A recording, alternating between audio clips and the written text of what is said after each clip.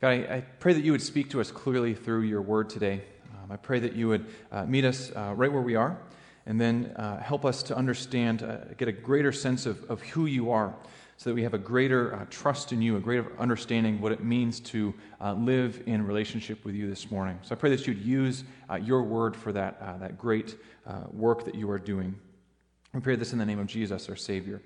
Amen. My wife and older son have been interested in doing a lot of kind of historical reading lately. So they both have recently read biographies on George Washington. My wife picked up one of these really big, thick ones that's really scholarly and all this, and my son picked up one that's kind of more for his grade level. And as I've observed them reading and commenting on what they're reading, I've noted that their interest kind of works on multiple different levels of why they're so intrigued by George Washington, the whole American Revolution and all that. So at one level, there's the simple desire to know more. So there's all these neat facts, and so they'll ask questions of me like, hey, did you know that George Washington had fake teeth? He had these dentures, and they're really painful all through his life, and here's what they were made of, and here's how long he had them, and all that. And then did you know that he owned more than 50,000 acres of land in addition to Mount Vernon? He had a huge amount of land that he owned. So there's just the interesting facts and stuff that they enjoy learning. But then, of course, on top of that, there's the really powerful stories. So there's the famous story of George Washington crossing the Delaware. And maybe you only kind of know that phrase and don't remember the whole story of what happened there. But it was really a turning point in the Revolutionary War. It was the night of Christmas, December 25th, 1776, and things were not looking good for Washington, the Revolutionary War. It looked like the British were going to actually win. But then he had this sneak attack, middle of the night, crossing over the icy Delaware River, all the logistics, all the different issues with that. And then he goes over and takes over the Hessian forces in Trenton, New Jersey. It's just a really powerful story that was a turning point in the war. But in addition to satisfying the desire to know more and to kind of hear the powerful stories of the past, there's also an element of reading history that tells us the story of where we came from. So how did this country form in the first place? What's the foundation of what has become the United States? And one of the key beliefs was that all people were created equal. And we see how that was played out in kind of a flattening of hierarchy and the move toward democracy and all those kind of things. Well, we say that those who don't read history are doomed to repeat it. So there's a draw to finding out these stories and learning about the past, not only to know the stories, but also to inform the present. How can we learn from what has gone before us so that we can live well today and go forward today? How do we learn from this? Well, today we're starting a series in the second book of the Bible. It's a book called Exodus. So we're going way back to the beginning of the story. And we're doing this not just because there's some interesting facts that we can learn, like, oh, what's the name of Moses' oldest son? And we're not doing it just because there's some really powerful stories here, although there are some very powerful stories, powerful enough that it's gotten a lot of Hollywood attention for decades, way back in the day with Charlton Heston and the Ten Commandments, and then more recently the animated Prince of Egypt film, and then more recently still the Exodus Gods and Kings thing. We're going back to Exodus not just because we want to know facts and not just because there's some powerful stories here, but we're going to go back here because we need to understand where this whole story of Jesus came from in the first place. We need to understand our place in this story and our relationship to the God who's at the center of the story. Now, Exodus is this great book. It's the story of God's people on a journey. And throughout this whole book, they don't have a permanent home. There's no land that they can call their own land, so they're living in exile. They're this young, unformed country, this unformed people group. And God is going to use the journey that they're on to teach them about who He is and about what it means to trust Him on every step of the journey. So let's start this great book together. Grab a Bible if you don't already have one. We're going to look at Exodus chapter 1 and Exodus chapter 2 this morning. So Exodus 1 and 2 are found on page 87 of the Pew Bibles. If you'd like, you can take that home. That can be our gift to you. We'd love to send you on the Bible if you don't have one. So Exodus 1 and 2, page 87. As we look at this book, we see, first of all, that God's people are in a really terrible situation. But in the midst of that terrible situation, we're going to see that they get a glimmer of hope. So let's start in chapter 1 here. The first chapter of Exodus is going to be this downward spiral for God's people, but it actually starts off pretty positively. Chapter 1, starting in verse 1. These are the names of the sons of Israel who went to Egypt with Jacob, each with his family: Reuben, Simeon, Levi, and Judah. Issachar, Zebulun, and Benjamin, Dan and Naphtali, Gad and Asher. The descendants of Jacob numbered 70 in all. Joseph was already in Egypt. Now Joseph and all his brothers and all that generation died, but the Israelites were exceedingly fruitful. They multiplied greatly, increased in numbers, and became so numerous that the land was filled with them. So this is giving us the setting of the whole story that's going to follow here. And it looks really good initially. And for us to understand a little bit of how good this is, we have to kind of go back a little bit to the previous book, the first book of the Bible, Genesis. And in Genesis chapter 1, God creates humans, and he gives them this charge. And his charge is to be fruitful and to multiply, to fill the land. So this language in Exodus 1 is showing that God's intention for creation is happening. But not only that, but the particular people group that is growing so numerous is part of the special family of God. See, God had made a promise to this man named Abraham. Way back in Genesis chapter 12, he says this, I will make you into a great nation, and I will bless you. I will make your name great, and you will be a blessing. I will bless those who bless you, and whoever curses you, I will curse, and all peoples on earth will be blessed through you. And the story of Genesis is how God started to do that. And it's a promise that's repeated then to Abraham's son Isaac. Your descendants are going to be as numerous as the sand on the shore. And then again repeated to Isaac's son Jacob. So when Exodus 1 is saying that God's people are being fruitful, they're multiplying, they're increasing, they're filling the whole land, it's an indicator that God's plan is moving forward. Not only his intent for creation, but also his promises to Abraham, Isaac, and Jacob, they're coming true now. This is really good news. But not everyone is pleased with this. Verse 8. Then a new king, to whom Joseph meant nothing, came to power in Egypt. Look, he said to his people, the Israelites have become far too numerous for us. Come, we must deal shrewdly with them, or they will become even more numerous, and if war breaks out, we'll join our enemies, fight against us, and leave the country. So they put slave masters over them to oppress them with forced labor, and they built Pithom and Ramses as store cities for Pharaoh. Now, the mention of Joseph reminds us of there's a lot of backstory to how God's people, the Israelites, are in Egypt. You can go back to Genesis and read those chapters to see what that's all about. But here we see suddenly a shift in the attitude of the Egyptian ruler toward God's people. Now, it's human nature for us to develop kind of an us versus them mentality, and we tend to have a fear of the them in that equation. So really, we can understand Pharaoh's response. It's a natural response. He sees this group of people living in his country, and he sees that they are increasing in numbers, which means that they're increasing in power, and he fears the outcome of that. This is not going to go well for him and for his own people. And so fear drives oppression. And the first step of Israel's oppression begins right here. The Egyptians make them into slaves. They're going to control this people group and make sure that they remain in power. But it doesn't exactly work. Verse 12, but the more they were oppressed, the more they multiplied and spread. See, Pharaoh thought he was going to control this people group, and the more power he exerted, the more slavery he enforced on them, the more he would be able to actually control the outcome here. But the opposite's actually happening. The more oppression, the more they're actually increasing. So he decides to up the pressure. So the Egyptians came to dread the Israelites and worked them ruthlessly. Verse 14, they made their lives bitter with harsh labor in brick and mortar and with all kinds of work in the fields. In all their harsh labor, the Egyptians worked them ruthlessly. So things are not good for God's people. Yes, they are growing in number. Yes, they've become a powerful people group in the sense that they're so numerous. And yet they are living under this harsh, bitter slavery, just terrible conditions. So the Egyptians are famous in our time for the huge architectural things they did in the pyramids and all this kind of stuff. But we realize that those were built on the backs of slaves like God's people. Even this, though, doesn't satisfy Pharaoh. Verse 15. The king of Egypt said to the Hebrew midwives, whose names were Shiphrah and Puah, when you are helping the Hebrew women during childbirth on the delivery stool, if you see that the baby is a boy, kill him. But if it is a girl, let her live.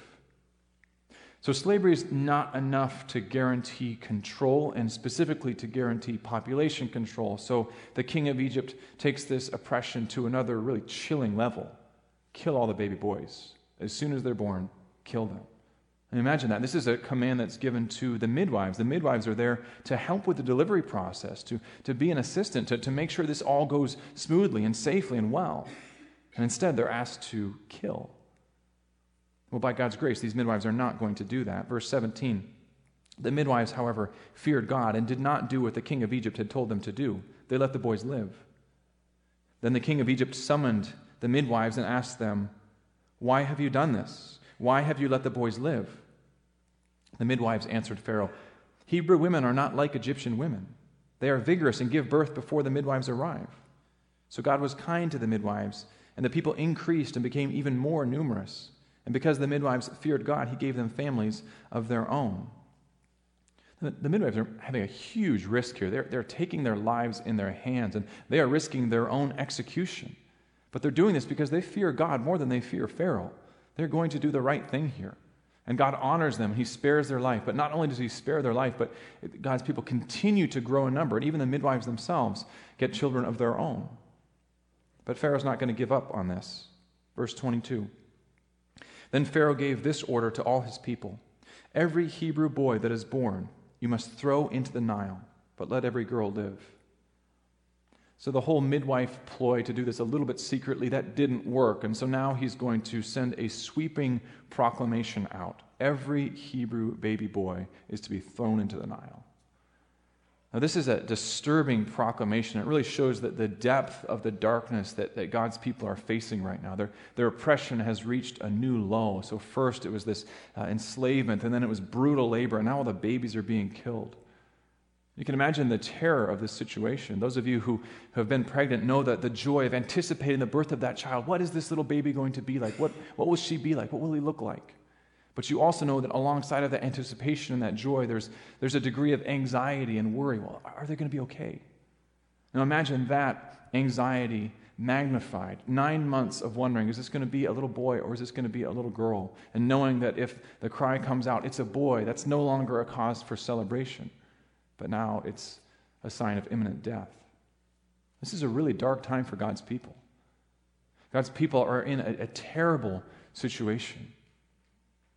But as we move to chapter 2, we're going to see that there is a glimmer of hope in the midst of this terrible situation. Chapter 2, verse 1. Now a man of the tribe of Levi married a Levite woman, and she became pregnant and gave birth to a son. When she saw that he was a fine child, she hid him for 3 months. But when she could hide him no longer, she got a papyrus basket for him and coated it with tar and pitch. Then she placed the child in it and put it among the reeds along the banks of the Nile. His sister stood at a distance to see what would happen to him. So Pharaoh had given this terrible order: every baby boy thrown into the river. But this mother is going to do everything she can to keep her baby boy alive. And so she hides him for 3 months, but she realizes that he grows. She can't continue doing this forever. She's going to be found out. And so she does the only thing she can come up with, this desperate plan. We'll put him in this basket. Actually, basket's the same word that's used of Noah's Ark in Genesis. So she puts him in this tiny little ark and waterproofs it as best she can, makes it floatable, puts it in the Nile. It's a desperate plan. There's no way this is going to work. But it's the only thing that she can come up with. What else can she do? Verse 5. Then Pharaoh's daughter went down to the Nile to bathe, and her attendants were walking along the riverbank. She saw the basket among the reeds and sent her female slave to get it. She opened it and saw the baby. He was crying, and she felt sorry for him. "This is one of the Hebrew babies," she said. Then his sister asked Pharaoh's daughter, "Shall I go and get one of the Hebrew women to nurse the baby for you?" "Yes, go," she answered. So the girl went and got the baby's mother. Pharaoh's daughter said to her, "Take this baby and nurse him for me, and I will pay you." So the woman took the baby and nursed him. When the child grew older, she took him to Pharaoh's daughter, and he became her son. She named him Moses, saying, "I drew him out of the water." Now, incredibly, this desperate plan actually works. You can imagine watching as Pharaoh's daughter finds this little ark. And of course, Pharaoh is the one who made this terrible order in the first place, so presumably his daughter is going to carry it out. But instead, she has compassion, and in the end, what happens is the child's own mother gets to raise him for the first years of his life. And so as readers, we're hearing this story and we're thinking, God's hand is in this. And we start to gain a little bit of hope here. What will this child be? What will happen here? It looks like God is going to do an amazing thing. Verse 11. One day after Moses had grown up, he went out to where his own people were and watched them at their hard labor. He saw an Egyptian beating a Hebrew, one of his own people. Looking this way and that and seeing no one, he killed the Egyptian and hid him in the sand. So now we fast forward to Moses' adult life, and the first thing we hear about him as an adult is that he is fighting injustice. He's coming to the aid of his own people rather than continuing to live as an Egyptian prince or whatever. He's siding with his people. He's fighting injustice. And we think, well, maybe he is going to be the one that rescues God's people. And our hope as readers rises even more. Verse 13. The next day he went out and saw two Hebrews fighting. He asked the one in the wrong, "Why are you hitting your fellow Hebrew?" The man said, "Who made you ruler and judge over us? Are you thinking of killing me as you killed the Egyptian?" Then Moses was afraid and thought, "What I did must have become known." When Pharaoh heard of this, he tried to kill Moses. But Moses fled from Pharaoh and went to live in Midian, where he sat down by a well. So Moses again tries to intervene. Again, he's fighting injustice. He's fighting for his people. But this time he's rejected by his own people, and his crime gets discovered, and he's suddenly on the run. He's a wanted man. He's now in exile, running away from Egypt, running for his life. Verse 16. Now a priest of Midian had 7 daughters, and they came to draw water and fill the troughs to water their father's flock. Some shepherds came along and drove them away, but Moses got up and came to their rescue and watered their flock. When the girls returned to Reuel, their father, he asked them, "Why have you returned so early today?" They answered, "An Egyptian rescued us from the shepherds. He even drew water for us and watered the flock." "And where is he?" Reuel asked his daughters. "Why did you leave him? Invite him to have something to eat." Moses agreed to stay with the man who gave his daughter Zipporah to Moses in marriage. Zipporah gave birth to a son, and Moses named him Gershom, saying, "I have become a foreigner in a foreign land." Now, this is kind of a conflicting thing that we feel as readers. It looked like Moses was going to be this special child who was spared from execution, who grew up to rescue God's people. And yet by the end of this episode, by the end of the chapter, he's out of Egypt. He's out of a position of power. He's in exile, that there's nothing he can do to actually rescue God's people. And it looks like he's just going to live in exile the rest of his days, live out in the wilderness. He's got a wife now. He's got a child. He says he's a foreigner living in a foreign land. This is a really disappointing moment for God's people. And us as readers, we're disappointed that it looked like the hero came on the scene and now suddenly he's not going to do anything. It's a little bit like watching the new Star Wars movie that came out this December, The Last Jedi. A little bit of a spoiler alert here if you haven't seen it yet. But in the movie, the resistance is to the evil First Order empire is quickly being destroyed. They're running out of options. There's not a lot they could do. There's not a lot of hope. But then they remember, there's the famous Jedi Luke Skywalker. And so they send the new hero Rey to go find him, and certainly there's something that he can do. And then when she arrives, she realizes that he's not going to do anything. He's living in exile for a reason. He's on this little island. He's not going to do anything to help. His personal failures have left him in exile. There's nothing he's going to do. He can't help.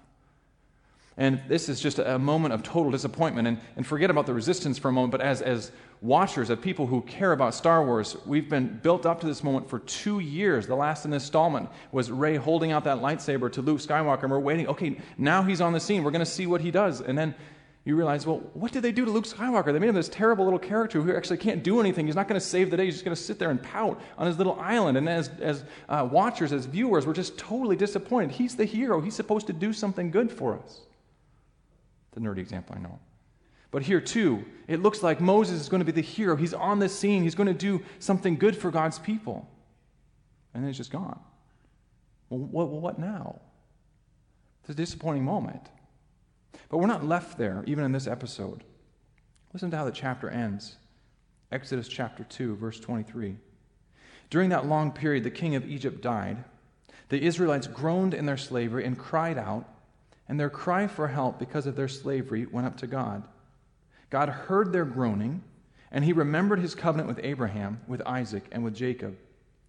So God looked on the Israelites and was concerned about them. Now, this is the most important thing that is said in these first 2 chapters of Exodus. God's people cry out to God for rescue, and God hears them, and God remembers, and God has compassion on his people. This is the most important thing we learn. God hears their groaning. He remembers his covenant. He looked on the Israelites and was concerned about them.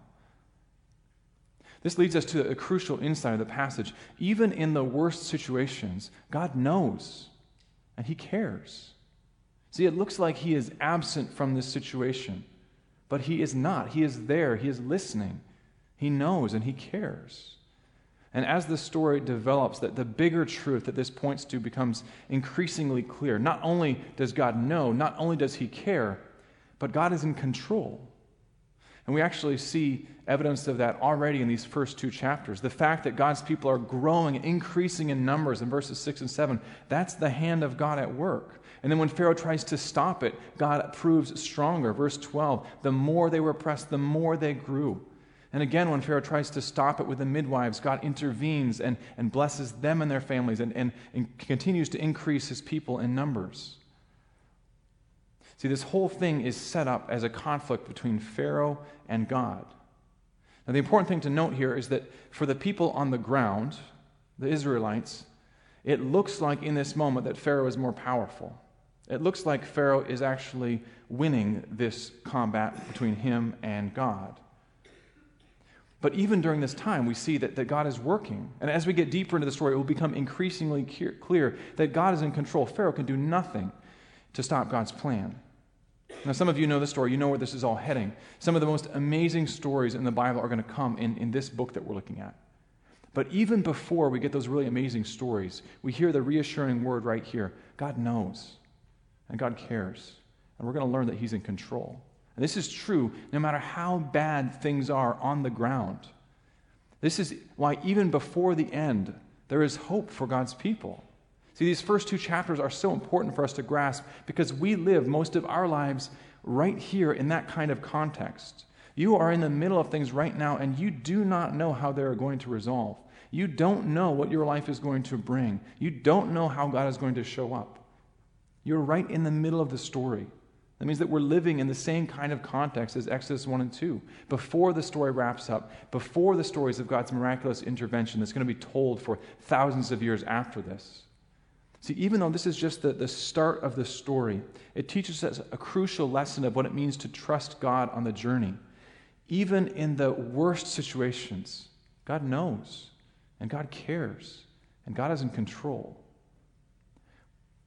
I want you to think about your life right now. What are the hardest things that you are facing right now? Maybe you're having some issues with one of your kids. Or maybe you're on the verge of a financial crisis. You're not sure what to do. Or maybe you're having major health issues. Or maybe you're simply not content. You're not happy with your life right now. You're not happy with who you are right now. Let me ask you this. Do you know how that situation is going to resolve? When you look at the hardest things of your life, do you know what's going to happen in those particular situations?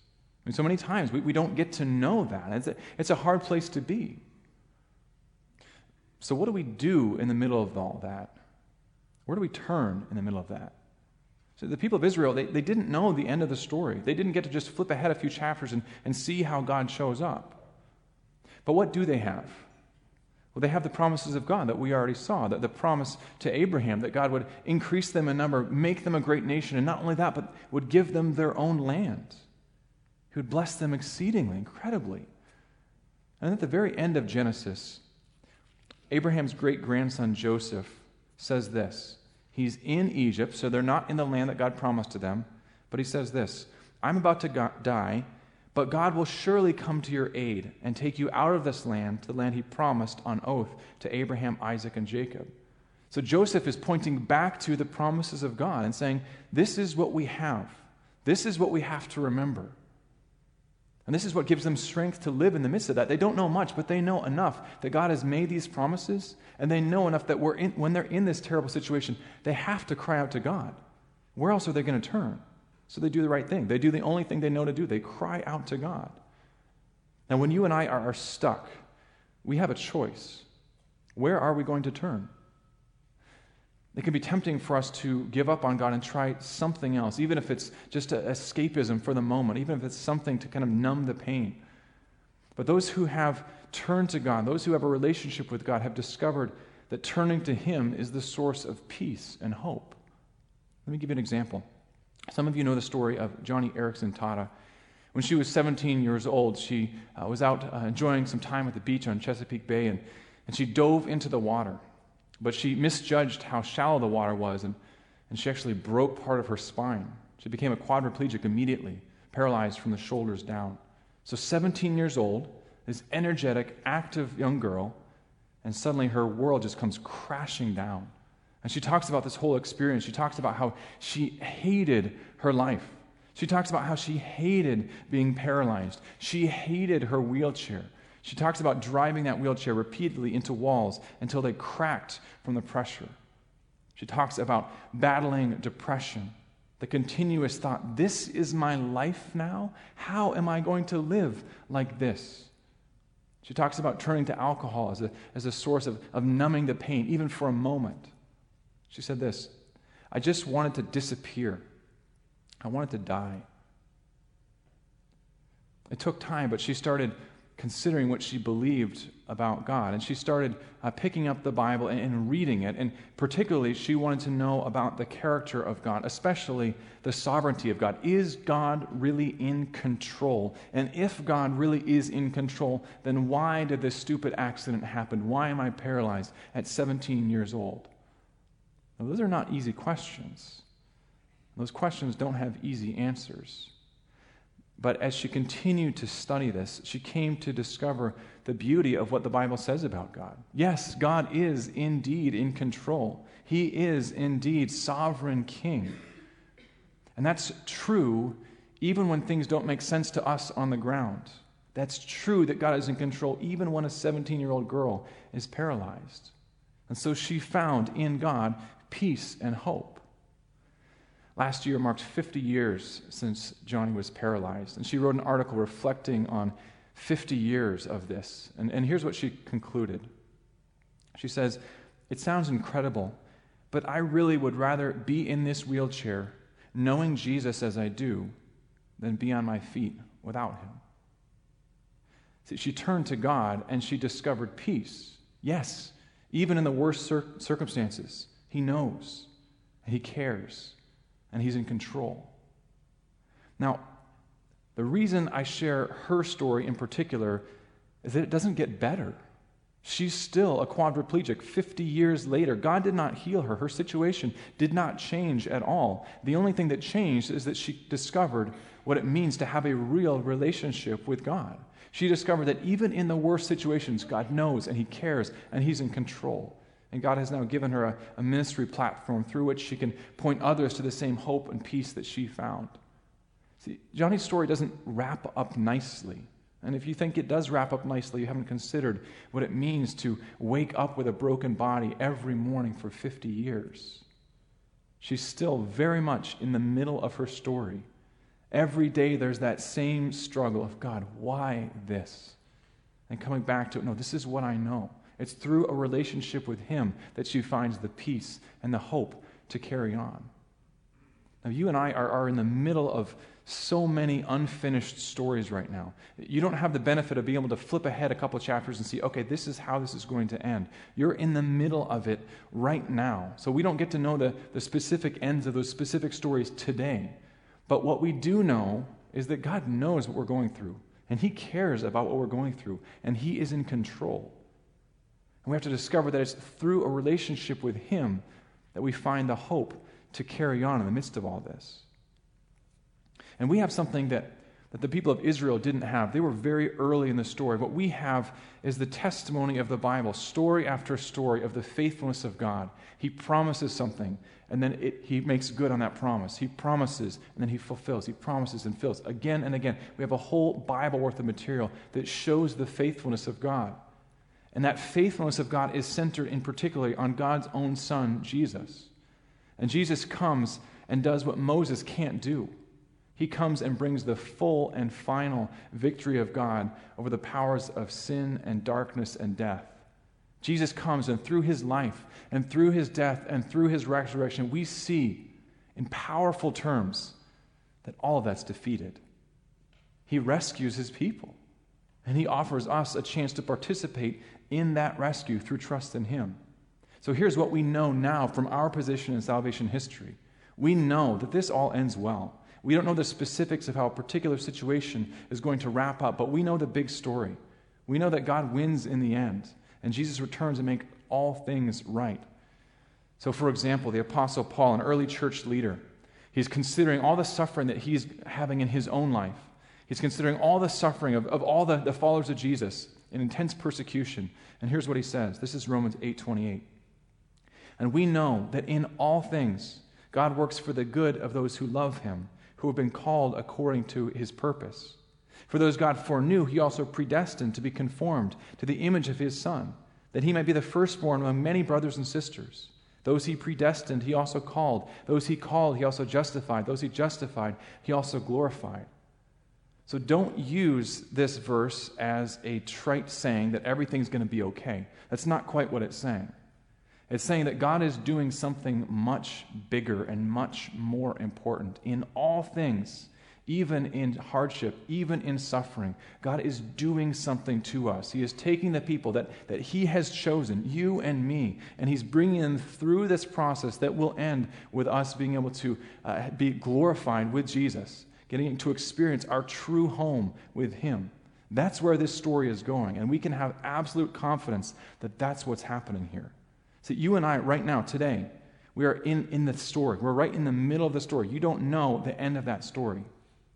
But God's word gives us hope here. Even in the worst situations, God knows and he cares and he is in control.